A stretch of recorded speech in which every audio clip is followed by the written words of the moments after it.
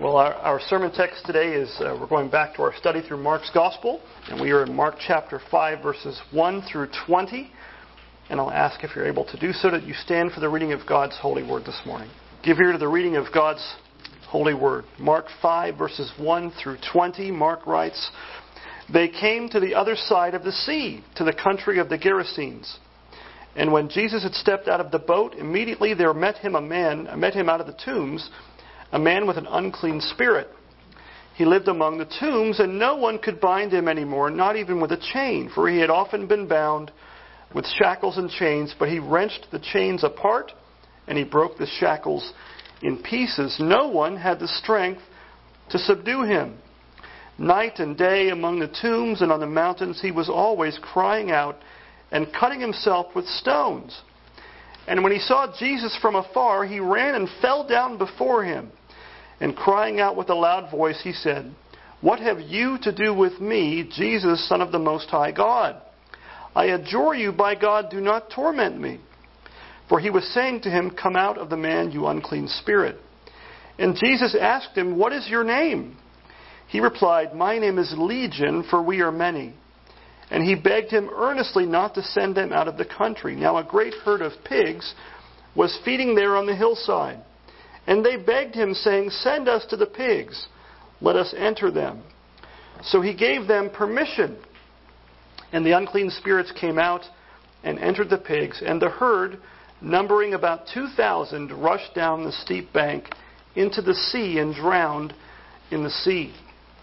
The herdsmen fled and told it in the city and in the country, and people came to see what it was that had happened. And they came to Jesus and saw the demon-possessed man, the one who had had the legion, sitting there clothed and in his right mind. And they were afraid. And those who had seen it described to them what had happened to the demon-possessed man and to the pigs. And they began to beg Jesus to depart from their region. As he was getting into the boat, the man who had been possessed with demons begged him that he might be with him. And he did not permit him, but said to him, 'Go home to your friends and tell them how much the Lord has done for you and how he has had mercy on you.' And he went away and began to proclaim in the Decapolis how much Jesus had done for him. And everyone marveled." This ends the reading of God's word. You may be seated. The grass withers and the flowers fade, but the word of our God stands forever. Let's ask his blessing upon his word to us today. Heavenly Father, we thank you for your word. We thank you for the authority and the power that is in your word, that it's living and active and sharper than any two-edged sword, and that it always accomplishes the thing you sent it forth to do. We ask this morning that you would help us, that you would work in us, open our eyes by your Spirit, give us eyes to see and ears to hear great things from your word. For it's in Christ's name we pray. Amen.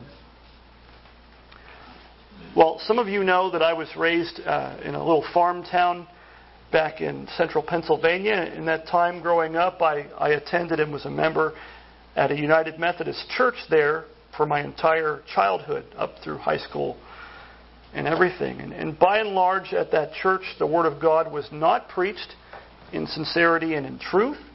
In many ways, you could say that I'm a believer in Christ today despite being raised in a church. It's just the grace and mercy of God alone that's responsible for bringing me to a church out here, actually, where I finally heard the gospel preached clearly on a regular basis every Sunday. Now, I went to that Methodist church for 18 years. Who knows how many sermons I listened to there. I went there every Sunday. My mom took me and my brother there without exception every Sunday. The only things that kept us from church were sickness or 2 feet of snow. Other than that, we were there every single time. And I can honestly say that I don't recall a single sermon from all those years, hundreds and hundreds of sermons that I probably heard. I can't remember a single one of them. That might be a good thing, except one. I can remember one sermon that I heard there was actually after I moved away and came back as an adult in my early 20s when I was in the Navy. Now, part of that lack of recollection is probably my fault. I wasn't paying attention half the time, probably. But the reason I bring all this up this morning is the one sermon I can recall hearing at that church dealt with the account that's before us in our text this morning. Now, I don't remember if the sermon I heard was preached from Mark's Gospel, or if it was the account of the same thing in the Gospel of Matthew or Luke, both in chapter 8 of those accounts in the Synoptic Gospels. It's in all three Synoptic Gospels, but it was the last sermon that I ever endured listening to in that church. And the reason for that will become obvious in a minute. The preacher there preached the text. Now, that's something they normally didn't do. I recall the pattern of preaching that went on there in that church, and maybe still does to this day. They would have a text, they would read the text, and they would leave the text behind. And they would talk about whatever things they wanted to talk about. But this day was an exception. This day the preacher preached the text. He tried to stick to the text, which was unusual. But his primary point seemed designed to explain away much of what was found in the text. Most of the time in that sermon was spent explaining away the demon possession of that man as being something along the lines of him experiencing some kind of psychosis. The preacher basically said that Jesus was just using the terms, the ideas, the words of that day, the things that were commonly held in that time and place, things like the supernatural, the existence of demons, demon possession, things like that.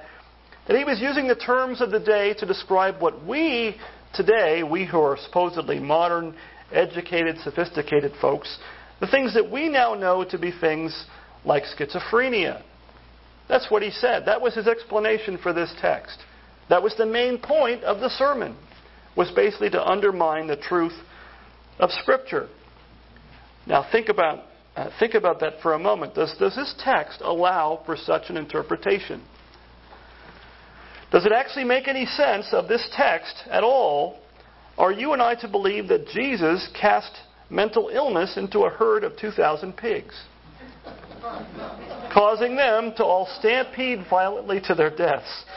Yeah, it's kind of strange to think that. Are you and I to believe that Jesus curing a man of mental illness, is what they thought, right, was apparently so traumatic for the townspeople to behold that they begged Jesus to leave their region? Seems reasonable, right?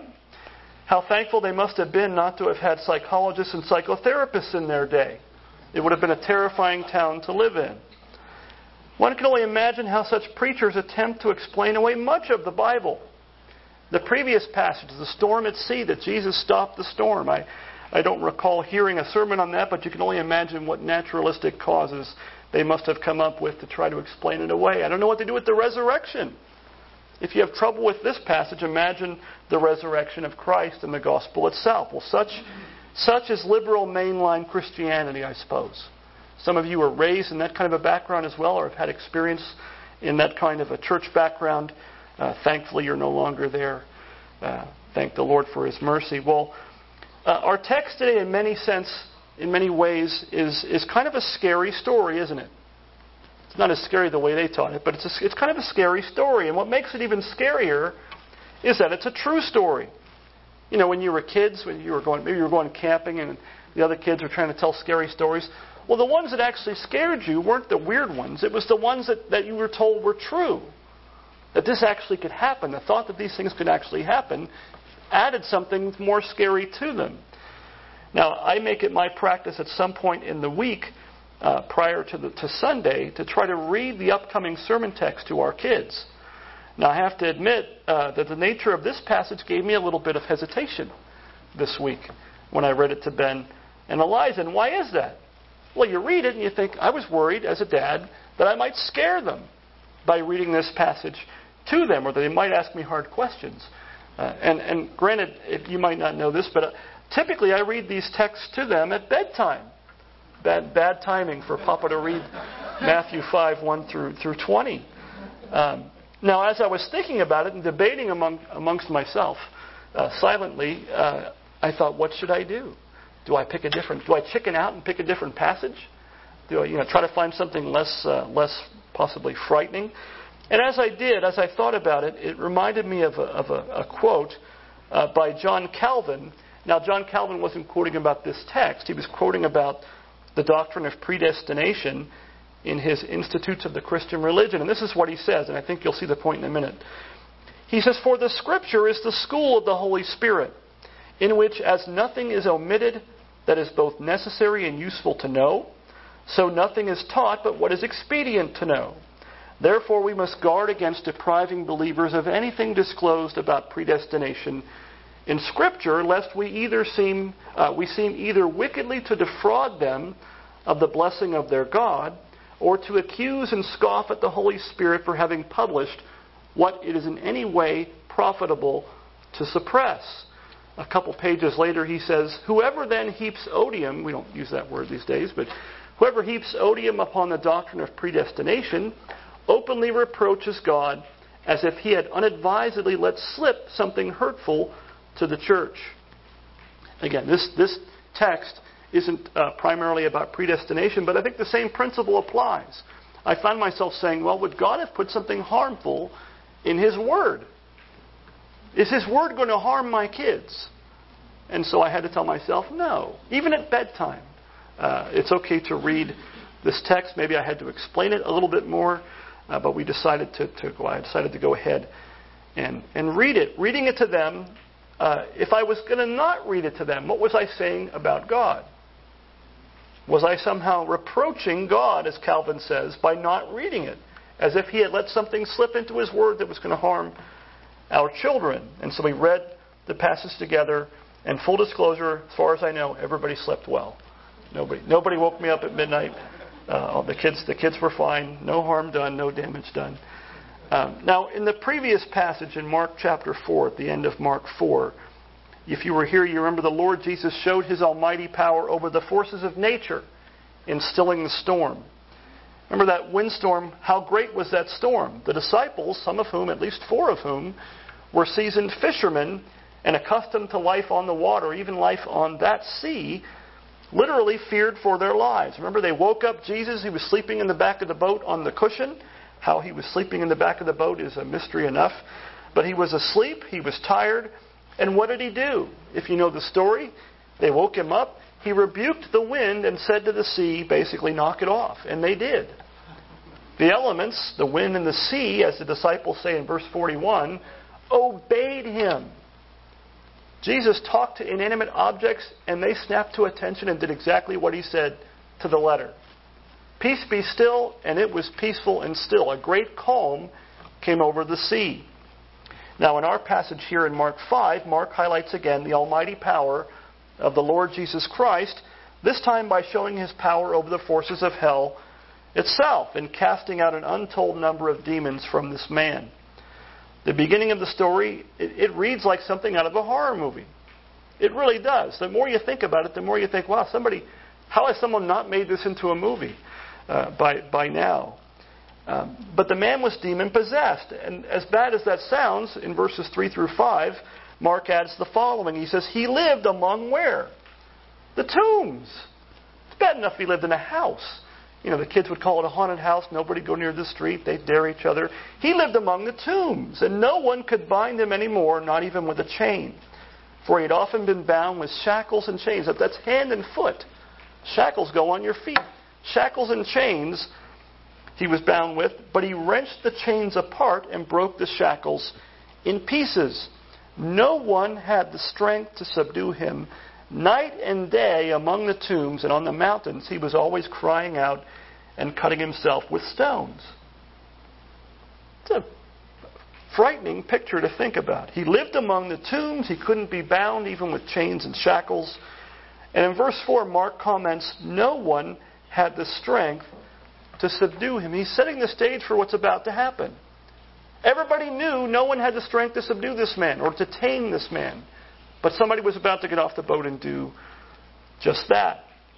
Now, Matthew's parallel account, which is actually shorter than Mark's. Normally, Mark is the short account, but not in this case. In Matthew 8:28, he says this. When he, Jesus, came to the other side, to the country of the Gadarenes, 2 demon-possessed men met him, coming out of the tombs, so fierce that no one could pass that way. It's like they were guarding the area, and nobody could pass them by. Now, the Lord Jesus was about to change that, wasn't He? He was about to plant his flag, so-called, on that beach and change things. Now, if you were paying attention as I read that verse, you might have noticed a slight, maybe not so slight difference in the account. Maybe a large difference. How many demon-possessed men are there in Matthew's account? I'm not good at math, but two. Luke and Mark both say that they don't mention two. They just mention the one individual. Now, how are we to understand this? Is there a mistake in God's Word? Is there a contradiction here in the Word of God? How are you and I to account for this disparity? Well, the first thing we have to do is be honest and say that on the surface it does look a little bit troublesome, doesn't it? Mark or Luke, think about this though. Does Mark or Luke ever actually say there was only one? No. That may sound like a fudge, but it's true. Neither Mark nor Luke say there was just one and he came running up to Jesus. They focus on the one. They don't say there was only one.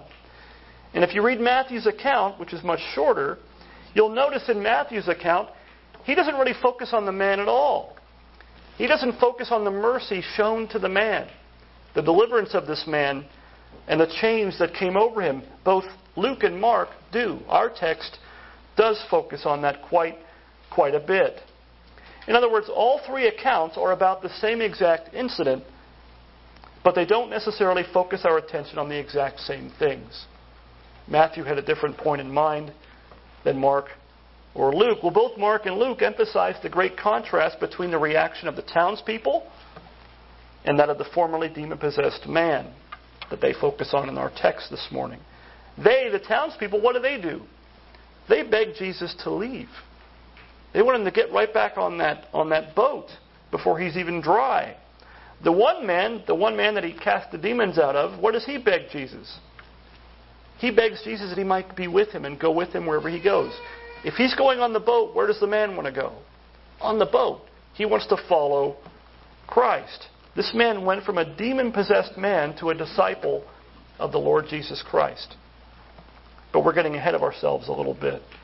In verses 6 to 7, Mark says, "And when he," that man, "saw Jesus from afar, he ran and fell down before him, and crying out with a loud voice, he said, 'What have you to do with me, Jesus, Son of the Most High God? I adjure you,'" or implore, "you by God, do not torment me." Now this demon-possessed man saw Jesus from a mile away. Now, was Jesus alone?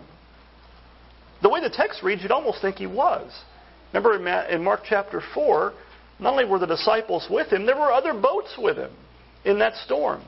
Who knows how many people landed on that beach when Christ in his boat landed there. But what does it say? He saw Jesus. It doesn't say he saw the group of them and was curious and ran up. He saw Jesus right away. And he saw him from afar. In other words, he recognized Jesus for who he was instantly, even from a distance. And what did he do? He ran up and fell at Jesus' feet. The King James says this, he ran and worshipped him.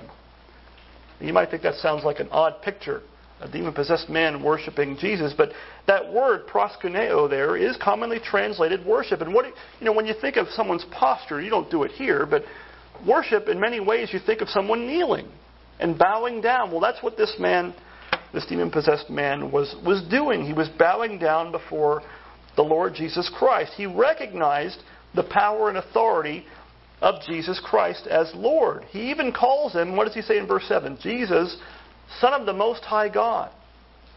He knew exactly who he was dealing with, which explains his posture and his actions. It's kind of ironic in our text that demons, and this has been the case throughout Mark, really, demons so readily recognize Jesus for who he is. His authority, his lordship, while the townspeople, the people Jesus is preaching to, are often so blind in their unbelief as to who Jesus really is. They don't recognize him at all. They just want him gone. The demon recognizes exactly who he is. You might remember in earlier chapters of the book of Mark, he's constantly having to tell them to be quiet, to not let people know who he is.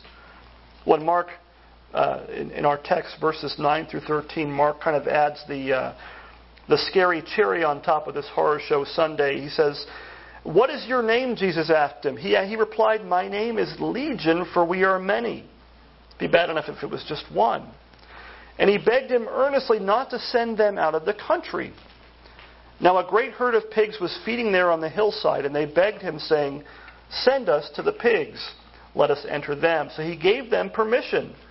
And the unclean spirits came out and entered the pigs. And the herd, numbering about 2,000, rushed down the steep bank into the sea and drowned in the sea. It's kind of hard to imagine how frightening and how violent that must have seemed. What that looked like to the people that were standing there watching it. How many demons were in that man? There's been speculation. Some have written that a Roman legion was supposedly 6,000 men. So they say, well, they make the jump from one to the other. He says his name was Legion, for they were many. The fact that Mark points out that there were about how many pigs? 2,000 pigs. Probably gives you some idea of what the math was. How many demons were in that man. Think about the picture that paints of that man. How desperate, how hopeless, how powerless that man was and his condition was before Jesus showed up on that boat. Think about how hopeless that man was. In some ways we don't even think about that. We just think about the poor townspeople. They're being terrorized by this man. They can't go anywhere near where he is. And yet the text makes a lot of focus, makes us focus our eyes on him. Now, as scary as that sounds, is that really all that different in some ways from the condition of every person who is outside of Christ and still in their sins? Now, they might not be demon-possessed, but in Ephesians chapter 2, verses 1 through 3, the Apostle Paul describes the condition of unbelievers this way.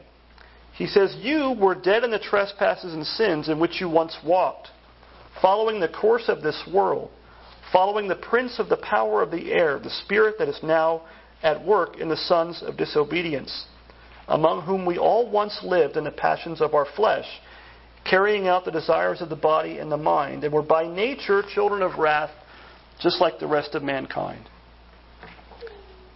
Dead in sin, following the course of this world. Following whom? The devil himself, having the spirit of the evil one at work in them. Very similar. And it finally calls them the sons of disobedience. Sons of disobedience. Breaking chains and scaring people isn't the most common result of satanic influence. It's not the most common result. Disobedience to God's law is. Spiritual blindness is. Rejecting Jesus Christ is.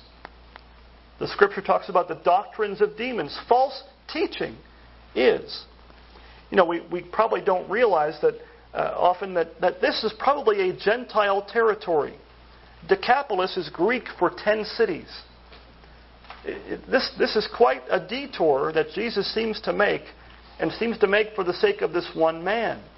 In our day, we think of Jew-Gentile. We don't think of as big of a difference as it really would have been. Think heathen. Think pagan. Think the blindness of pagan idolatry. That's probably what dominated this place. And so you have this demon-possessed man whose name is a military name, Legion, in some way kind of acting as a sentry. He's the lookout on the beach. But guess who lands on that beach? Jesus does. The white flag goes up immediately. He runs up, kneels at Jesus' feet, and does exactly what he's told. And begs for mercy from Christ. But that man's condition isn't that much different, even if it's more dramatic, than the average unbeliever that you and I may know. Again, think about it. Jesus casts Legion out of the man and permits them to go into a nearby herd of swine. They rush down the cliff to their death. And what happens to the man who had been possessed? He's healed and delivered. What does Mark say in verse 15? He's sitting there clothed and in his right mind. Now, what was the reaction of the town people? Much like the previous text with the storm, if you didn't know the text already, if we hadn't already read it, if you haven't read it 1,000 times yourself, you probably would think, oh, well, they must be awfully relieved. They must be, finally, somebody came and tamed this guy. Now we can go to the beach. Now we can do things besides herd pigs in the area. Were they glad that he was there? No. No. Much like the disciples after that storm was stilled in the previous text, their fear actually went up. Their fear increased. It didn't go down at all. It doesn't really make sense in some ways if you think about it. And they begged Jesus to leave. How long was he off that boat at all? We don't even know, but it wasn't very long. It was nighttime when they left to come across the water. And that very next day, they're asking him, please, U-turn. Please go back from whence you came. Now, why is that? If you think about it, in one way, it doesn't really make sense. But really, there's nothing more frightening to the unrepentant and unbelieving than the presence of the Almighty God, the Son of the Most High God. There's nothing more disturbing to the unrepentant and unbelieving than the presence of the Holy One, Jesus Christ. And so they begged Jesus to leave. As far as they were concerned, he couldn't get back in that boat fast enough. Couldn't get back in the boat fast enough. Those same people one day would answer to the Lord Jesus Christ, just as all mankind must do. The writer of the Hebrews puts it this way, in Hebrews 9:27-28, just as it is appointed for man to die once, and after that comes judgment, so Christ, having been offered once to bear the sins of many, will appear a second time, not to deal with sin, but to save those who are eagerly waiting for him. Reminds me of the Nicene Creed. He shall come again with glory this time.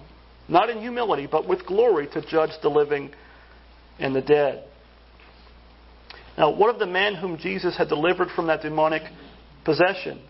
He begged Jesus Christ too, didn't he? Everybody's begging Jesus in this text. But he begged Jesus that he might allow him to be with him. All he wanted to do was be near the one who had delivered him and shown such great mercy upon him. Interestingly, as we're going to see, this man's the only one in the entire text whose request is denied by the Lord. He's the only one. What does Jesus tell him to do? Go home and tell everyone what great things the Lord had done for him and what great mercy he had shown upon him. And what did he do? He did exactly that. He went and proclaimed. The word is the same word that we get preached from. This man went from a demon-possessed man to a preacher in his hometown.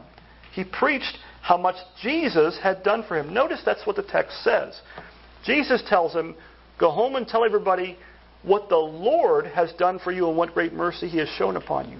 And what does the man say? He tells everybody what great things Jesus had done for him and what great mercy he had had. Who's the Lord? Jesus. The demon-possessed man, the man who was formerly possessed, he knew who Jesus was now. And he told everybody, the Lord, Jesus is Lord, had this mercy upon him. Now, the most remarkable thing about this passage is probably not what you might think on the surface. It's not really the exorcism of a legion of demons from that man, although that's certainly the part that jumps off the page at you. The most amazing thing, I think, about this passage, if we give it some thought, is that the Lord Jesus went all that way, endured a storm at sea to save one man. He went all that way to save one sinner. This whole round trip was to save one man, and also a Gentile at that, from the power of Satan. It's no wonder Jesus told the man to tell everyone what great things he had done for him and what mercy or compassion he had shown to him. That's some great mercy and compassion. As bad as his situation was, and the first part of the passage paints a pretty bleak picture, doesn't it? As hopeless as he really was, Jesus came and saved that man. As Luke 19:10 says, the Son of Man came to seek and save the lost. Well, here's that in spades. He came to seek and to save that one man. It kind of reminds me of that account of the woman at the well. When Jesus, normally everybody would have gone a different way. Jesus had to go through Samaria to reach one person for her salvation. Well, let us learn from our text here that Jesus is mighty to save even the most far gone and hopeless case that you can imagine. No one is beyond the reach of the one who is mighty to save. That man was not beyond his reach. No one that you know is beyond his reach and power to save. Now notice again that demon-possessed man was the only person in the story whose prayer or begging was denied by Christ. Jesus granted the two requests of the demons, didn't he? They asked, begged, implored not to be exiled from the region and to be permitted to go into the swine. Done and done. You want it, you got it. Didn't have to argue their case. The townspeople, what did they request? What did they beg him to do? Please leave. Don't stay here. Don't come around here no more. Right? And what does he do? He gets right back on the boat. He doesn't say, hey, I'm tired. It's been a long journey. Let me stay a couple nights. He leaves. He gets right in that boat. And everybody else, you can imagine what the looks on their faces must have been. We just got here. Really? Everybody gets back on the boat and leaves. They probably hope checking the weather as they're getting back in the boat. But let us mark carefully, you and I, that there was great mercy in his saying no to that man. That man he delivered from the powers of hell. He was going to use that man to spread the gospel in a dark place, in a Gentile place, the Decapolis. He was going to be bringing the gospel of Jesus, the good news of the Lord Jesus, to those Gentiles.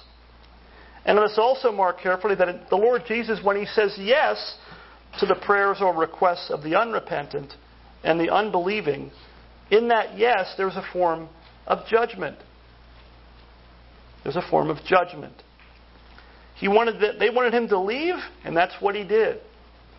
And so there's great kindness and mercy, even in the unanswered prayers of God's redeemed. And there is nothing to be envied in the answered prayers of the unrepentant. So if you are yet unrepentant and outside of Christ, be careful what you ask for. The first chapter of Romans speaks of God basically giving people over, giving them what they want. You don't want to have God in your thoughts? You got it. It's not a good request. It's not a good thing to have answered that way. He gives the unrepentant sometimes exactly what they want, but the last thing they should be asking for. And if you're a believer in Jesus Christ this morning, as many of you, most of you are, you can take great comfort even in the unanswered prayers, although no is an answer, right? For your Heavenly Father intends even that for your good, even that for His glory, and even that for your salvation. Let's pray. Heavenly Father, we thank you for this text that shows your Son, the Lord of glory, the Lord of hosts, the Son of the Most High God, going far out of His way to save one man who had no hope, who was a picture of someone already dead, far gone, and yet when you show up, all things are possible.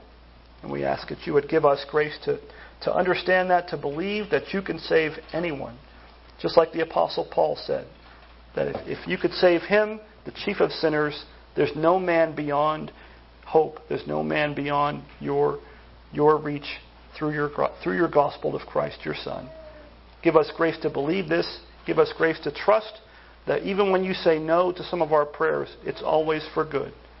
And give us grace to go forth from this place and glorify the name of Christ and follow Him and glorify Him and tell our neighbors and family and friends, as that man did, what great things the Lord, that you have done for us, and what great mercy you've had upon us in Christ. For it's in His name we pray. Amen.